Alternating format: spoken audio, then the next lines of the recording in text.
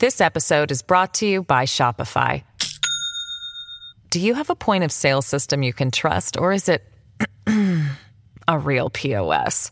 You need Shopify for retail. From accepting payments to managing inventory, Shopify POS has everything you need to sell in person.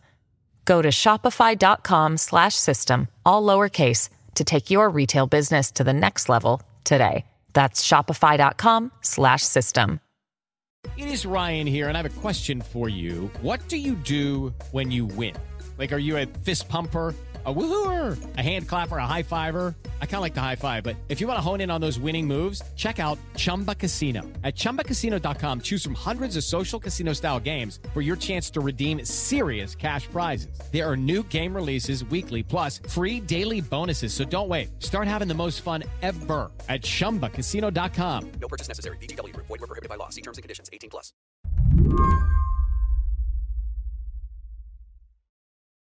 In a federal courtroom in Charlottesville, Virginia, there's a trial going on, which is day by day revealing the inner thoughts of some of America's most prominent racists.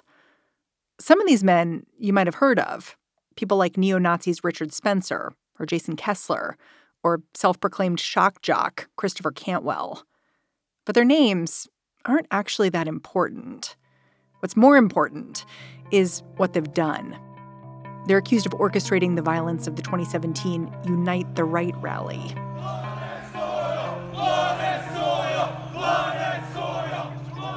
You probably remember the images from that August weekend. The white supremacists carrying tiki torches, chanting, "You will not replace us."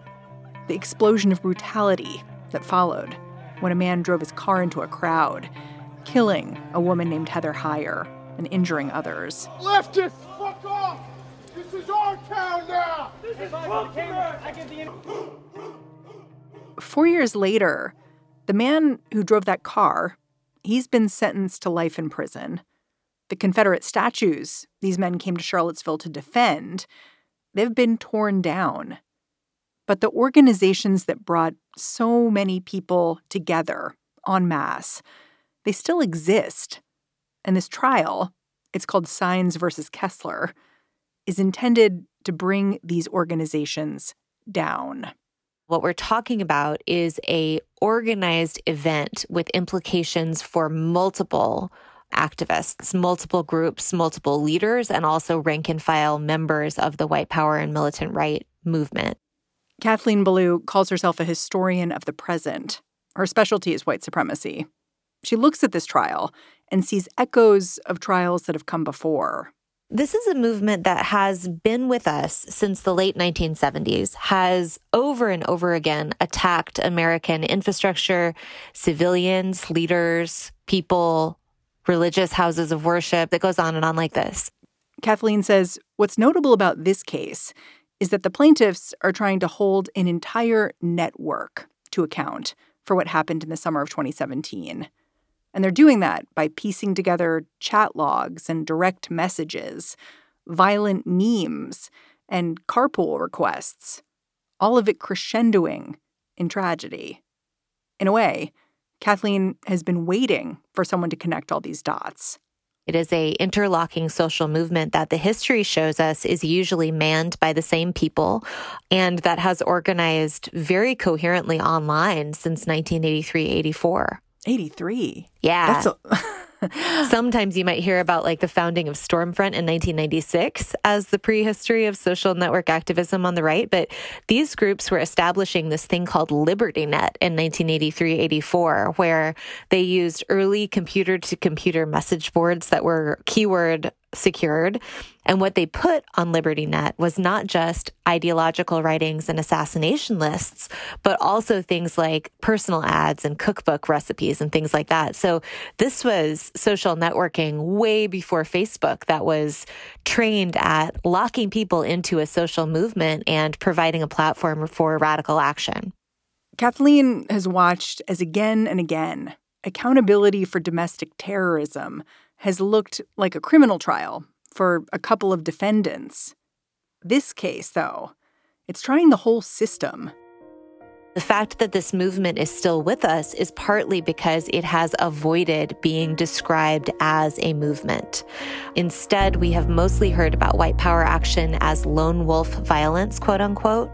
And when we hear these stories of lone wolf attacks, what that does is really disable the public response and the political will to confront this violent movement. Today on the show, how a civil trial in Charlottesville aims to take down the superstructure of white supremacy. I'm Mary Harris. You're listening to What Next? Stick around.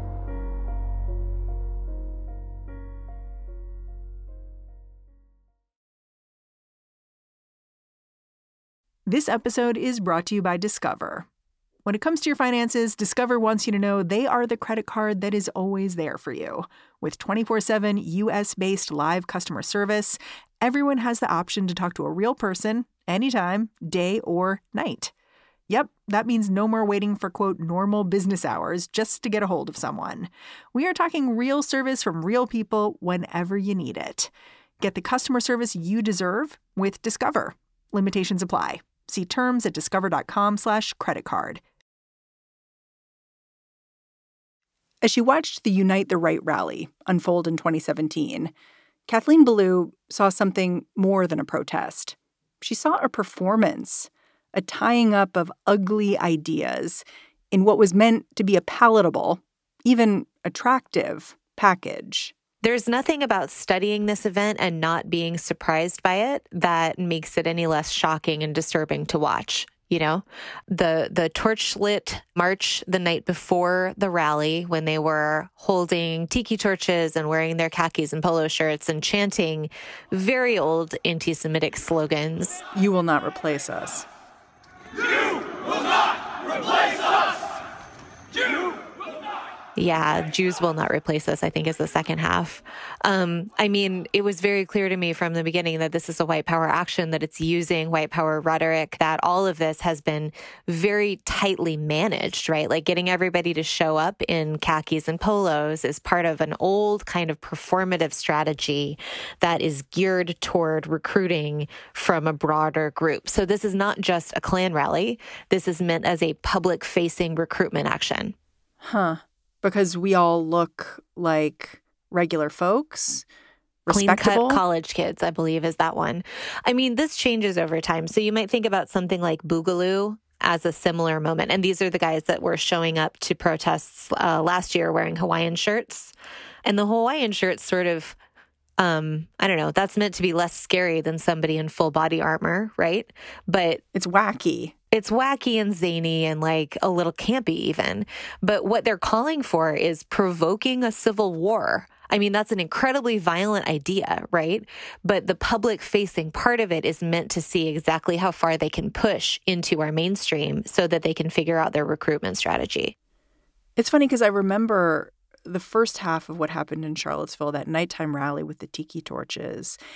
And I remember the response, at least online, being almost laughter. Like, look at these guys with their tiki torches from Pier 1 kind of thing, where it was dismissive of what was going on. Yeah. And I wonder if you were less willing to dismiss it. Oh, I find it very alarming anytime there is a big organized public-facing thing that brings together multiple groups, because that shows legwork, organization, groundswell. And it also shows that this movement has enough of a sense of momentum that they're interested in public-facing recruitment rather than just, you know, a Klan rally is just meeting in robes and hoods in somebody's field. You know, it's not trying to have everybody wear the same thing. It's not trying to coordinate. It's not trying to bring groups together. This was a level up. This was a huge level up. That momentum, of course, culminated in a deadly way. Now, 4 years later, Kathleen says this lawsuit, it might be a way survivors get some semblance of accountability. Was it a foregone conclusion that there would be a lawsuit like this, a civil lawsuit? Like from the beginning, were you thinking, oh, that might be a technique here to figure out who's connected to whom and how they planned this? Well, let me say this. Criminal suits of white power violence have had many, many high-profile failures. We could think about the Oklahoma City bombing trial, which got a conviction for McVeigh and his co-conspirators, but did not do anything to try to figure out ties to the broader white power movement, which were evident in the historical archive. Whereas civil suits have historically, at least in the short term, provided a really interesting and effective way to stop white power momentum, because a civil suit can do things like stop activists from associating with each other, stop the publication of a newsletter. They can stop them from marching in uniform in public places. They have done things like seize the membership records of white power groups, which are usually kept highly secret. And one suit by the Southern Poverty Law Center in the 1980s even seized the membership headquarters of one of the groups and gave it to the victim's mother. These are huge, immediate victories that can be really meaningful for impacted communities and can have direct sort of consequences for the organizing groups. So in this case, there are so many people being brought in to defend themselves. Can you just lay out who the plaintiffs are, who the defendants are, and, how this is moving forward? So what we have in Charlottesville is a civil suit by 9 plaintiffs who were impacted by the Unite the Right rally in 2017 against a number of groups and activists who they say are responsible for their injuries and for the damages to their lives. The defendants range from groups to prominent activists like Richard Spencer, Andrew Anglin, Matthew Heimbach, Christopher Cantwell, and others, to some people who are sort of activist level rank and file. I think what they're looking for here is a clear sense of responsibility, legal responsibility for the violence of the Unite the Right rally, that you are, as a group or activist, responsible for the violence you incite. And of the many trials that are underway right now, the trial of Kyle Rittenhouse in Kenosha started jury selection recently. The trial of the people who killed Ahmaud Arbery in Georgia just started as well. Those are less broad in their ambitions because they're dealing with one or a few actions. This one is about the coming together of groups and activists in a movement. So this is the one that really should command our attention over the next weeks and months. And some of these people are defending themselves, right? Many of them are, yes. There are a few things to know about both how many people are standing trial and this idea of representing yourself pro se, which means defending yourself in court. Sometimes in the historical record, we see that as a mechanism for making all of this look very dispersed and disorganized, right? So the way the trial moves forward sort of conveys that the defendants are a motley crew of people who are randomly brought together. Some of them are maybe a little bit less impressive than others. Some of them have better lawyers than others. And all of them are trying to prove, like, even if there's a problem here, it wasn't really my problem. In the first couple of days, I've been so struck by how emotional the testimony's been. It's the first couple of people who've been speaking are the 2 people of color who are plaintiffs here. One is Natalie Romero, whose skull was crushed, I believe. Her skull was broken. And Devin Willis, and they were friends, and they were both at this protest. And the thing that's hard about this, and there's many things that are hard about it, but they're having to be cross-examined by the people they're accusing of harming them. Yeah. Which seems horrible. It's a very strange moment to see something like Richard Spencer questioning one of these defendants. And this is the case, I think, in other moments of a white power activist defending themselves in court. Like there's one case in The Order where The Order is a white power terrorist group that was active in the Pacific Northwest in the 80s. And there's a case where they were trying to prove their good character by, while representing himself, he was cross-examining his ex-wife. And he was asking things like, wasn't I a good husband to you? And wasn't I supportive during our miscarriages? And all of this very public sort of marital business in order to sort of make the claim that he was a good person and therefore couldn't be a violent, racist actor. It's a very interesting, strange sort of dynamic. And I think it's definitely one to sort of watch as this trial unfolds, because I'll also just say that the plaintiffs are taking tremendous personal risk by bringing this suit, as are many others who are involved in trying to make the case against these groups, which have access to networks of violence. And I think that paying attention to the story is one of the ways that we can support confronting this movement. Listening to the defense, the main defense seems to be, listen, we have freedom of speech, or we were just joking. But then there's also this other thread that I want to talk to you about, which is that the Charlottesville police should have controlled the situation better. Like, sure, we showed up with flagpoles and maybe guns, but, really the police should have done more and they didn't do enough. And the thing is, I hear that and I think that's not wrong. I'm not sure. I wonder what you think about it. I mean, I think that is an effective line of argument for the defendants, but I have to say that part of the reason that happened, according to Governor at the time, Terry McAuliffe, was that there were several militia groups on site who were purportedly keeping order, quote unquote. And that was the reason that police could not go in to protect counter demonstrators, because they were outgunned by militiamen. Now, let's straighten out what we mean about militias. So many people hear the word militia and think it is somehow patriotic or legal. These are not the militias that are from your early American history class or from the Constitution or from anywhere else. Those legal militias got folded into National and State Guard units with the Dix Act in, 1903, but at the beginning of the 20th century. So when we say militia now, what we are talking about is illegal private armies. They are illegal simply for doing things like creating and commanding a private army. And then they do additional illegal activity on the regular, like involvement with various kinds of violent action, like preventing police from doing their jobs. In this case, in Charlottesville, we have a pretty clear case where the militias are part of the militant right and white power movement organizing this rally and making sure that police couldn't respond properly to this action. So I think that here, this is not an effective defense, by historical standards, because one reason that the Charlottesville police couldn't intervene more effectively is the presence of these activists themselves. When we come back, why Kathleen sees echoes of the Charlottesville case in a trial from 40 years back, and what that could say about the possible outcome in Virginia.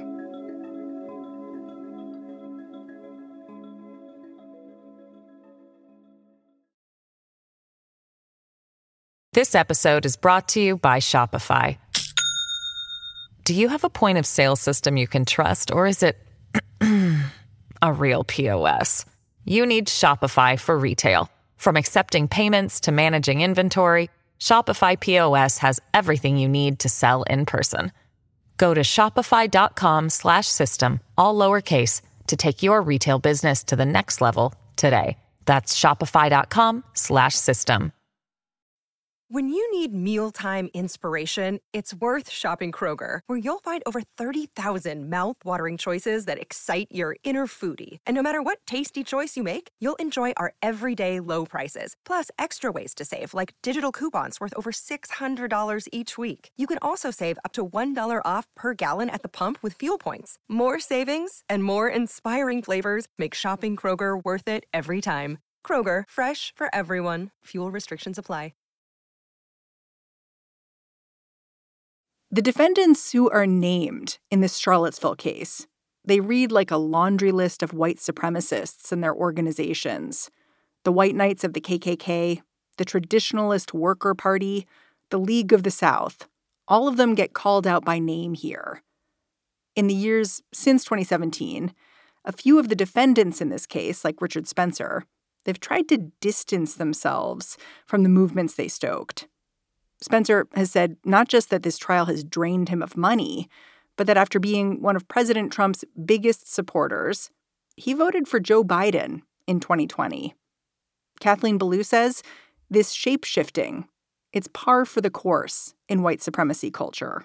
This is an incredibly opportunistic and flexible movement where people regularly move around between groups and ideologies, where groups regularly change their name when they hit legal action or other kinds of issues, and where the form changes very, very quickly. Historians and journalists have spent an enormous amount of time trying to understand, like, okay, so which ones are Klansmen, which ones are neo-Nazis, which ones are other kinds of fascists. On the ground, those distinctions have never been as important to people in these groups as they have been to us, because people have multiple affiliations, people move around between them, but often they describe those differences as a small matter. One activist in the 80s said, like, you know, it's like I'm in the Navy and the other guy's in the Army, but we're both military men. Right. So I think the thing to remember is that it is flexible and opportunistic. This flexibility, it's part of how white supremacists have avoided accountability in the past.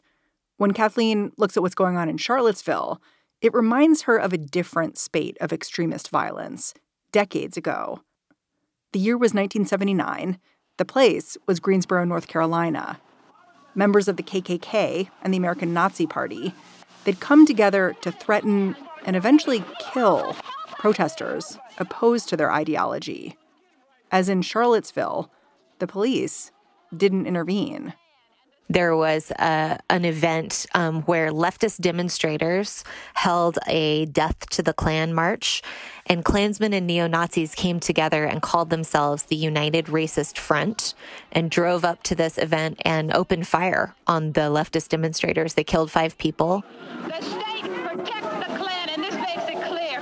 They came through and they opened fire. They opened fire on us. And we fired back to protect ourselves. They wounded many more people, and this was held in a Black housing project that experienced curfews and generational trauma as a result of this event as well. Where were the police? So that is part of a very interesting long story, but the police were stationed away from the leftist protesters because the leftists had some confrontations with police before, and police thought that they could better manage this event from farther away.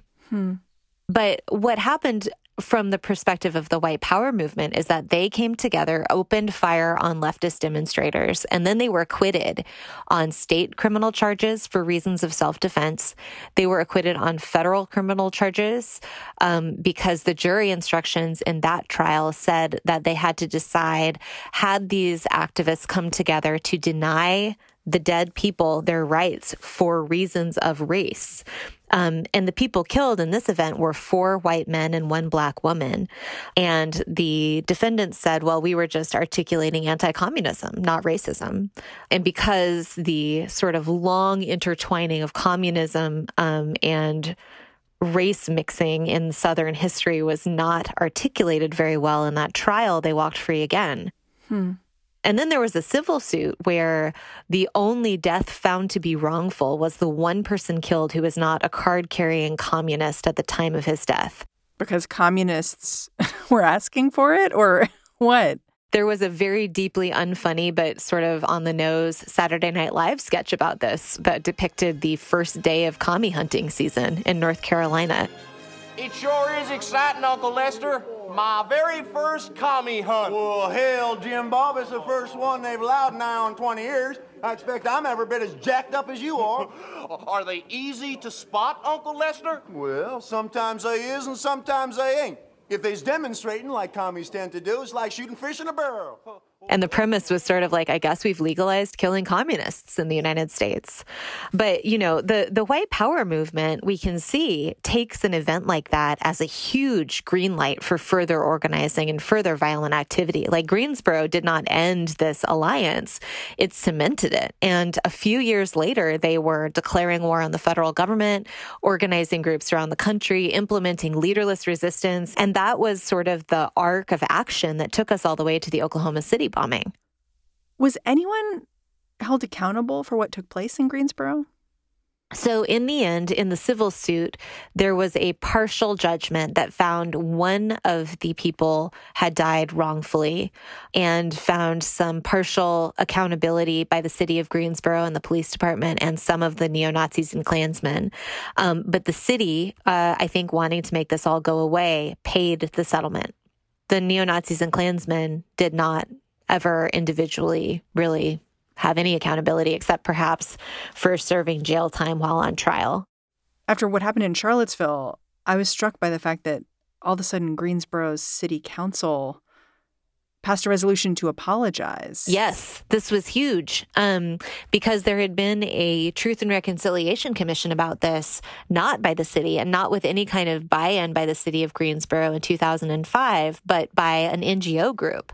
And that Truth Commission had no subpoena power, no punitive capacity, no government buy-in, but did a phenomenal job getting people from both sides of this event to come and tell their stories about it. And I think they found then very persuasively that the city had been culpable, at least in not having police on site when they had good reason to think a violent altercation might happen.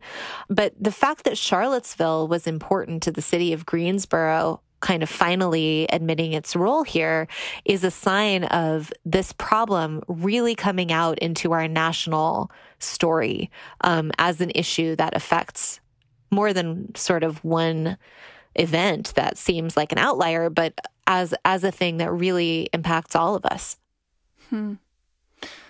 So you clearly think the legal system failed when it came to what happened in Greensboro. Do you feel like what happens in Charlottesville could set a tone moving forward for how the judicial branch, at least, thinks about these white power movements and deals with them? You know, I don't know how that works on the judicial side, but I can say from a historical perspective that absolutely an acquittal in Charlottesville would fuel additional violent activity because we've seen every time there is a major acquittal, we've seen a huge surge in momentum in white power and militant right groups. Is there not a similar surge if there's a conviction? The thing is, if there's a conviction, especially in a civil trial, there might be parts of it that brook momentum, right? So if they seize assets, membership lists, if they bar association, and if people have the feeling that actions like Charlottesville are going to be expensive and difficult, it will not encourage additional actions of the same kind. I look at what happened in Charlottesville, and I'm really struck by the fact that there's been so much attention paid to what took place there. I mean, President Biden, when he announced his candidacy, the first thing he talked about was Charlottesville. But at the same time, all of that attention to what happened in 2017, none of it seemed to change the momentum towards what happened on January 6th, which wasn't the same thing, but was related. And I wonder if you think about that too. I think it has changed the momentum in a number of really important ways that will allow us to better combat this problem. One thing it did was focus resources, both at the policy level and in surveillance institutions, at this issue. So even before January 6th, we got a document, a threat assessment from the Department of Homeland Security that has identified what they call DVE, domestic violent extremists, or white power and militant right activists, as the single most pressing terrorist threat to the country. That's huge. And that is the first time that the DHS and FBI have ever directed resources at this problem in this way. I think that after Charlottesville, there's a lot more interest in newsrooms about this issue. And I think there's a greater degree of public awareness. All of those things are tools that can be directed towards combating white power violence.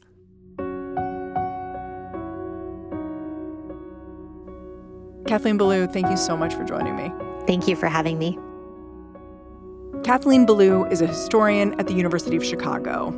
She studies the white power movement, and she's the author of A Field Guide to White Supremacy.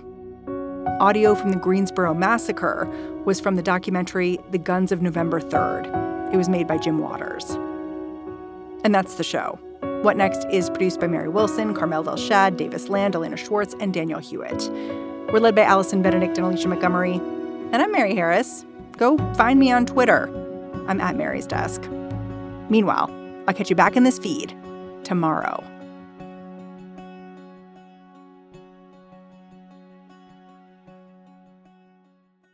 Sick of being upsold at gyms?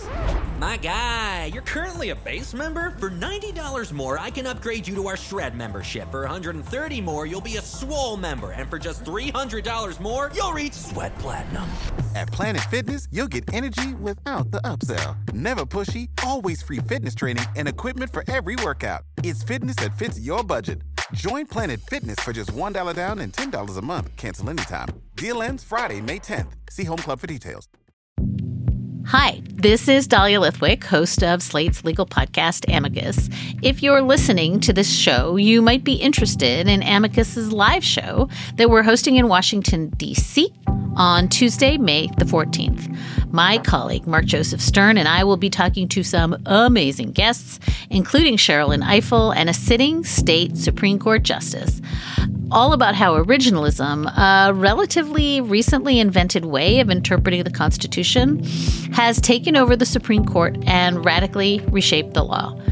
It's been doctrinal rocket fuel for the conservative legal movement and facilitated the rolling back of abortion rights, the expansion of gun rights, and the obliteration of the separation of church and state. And as another wildly consequential Supreme Court term careers to its end, the court's originalists are on a tear. But there's something you can do about it, and we hope you'll join us in D.C. on May 14th to explore the possible pathways out of the current situation. Go to slate.com/amicuslive for tickets.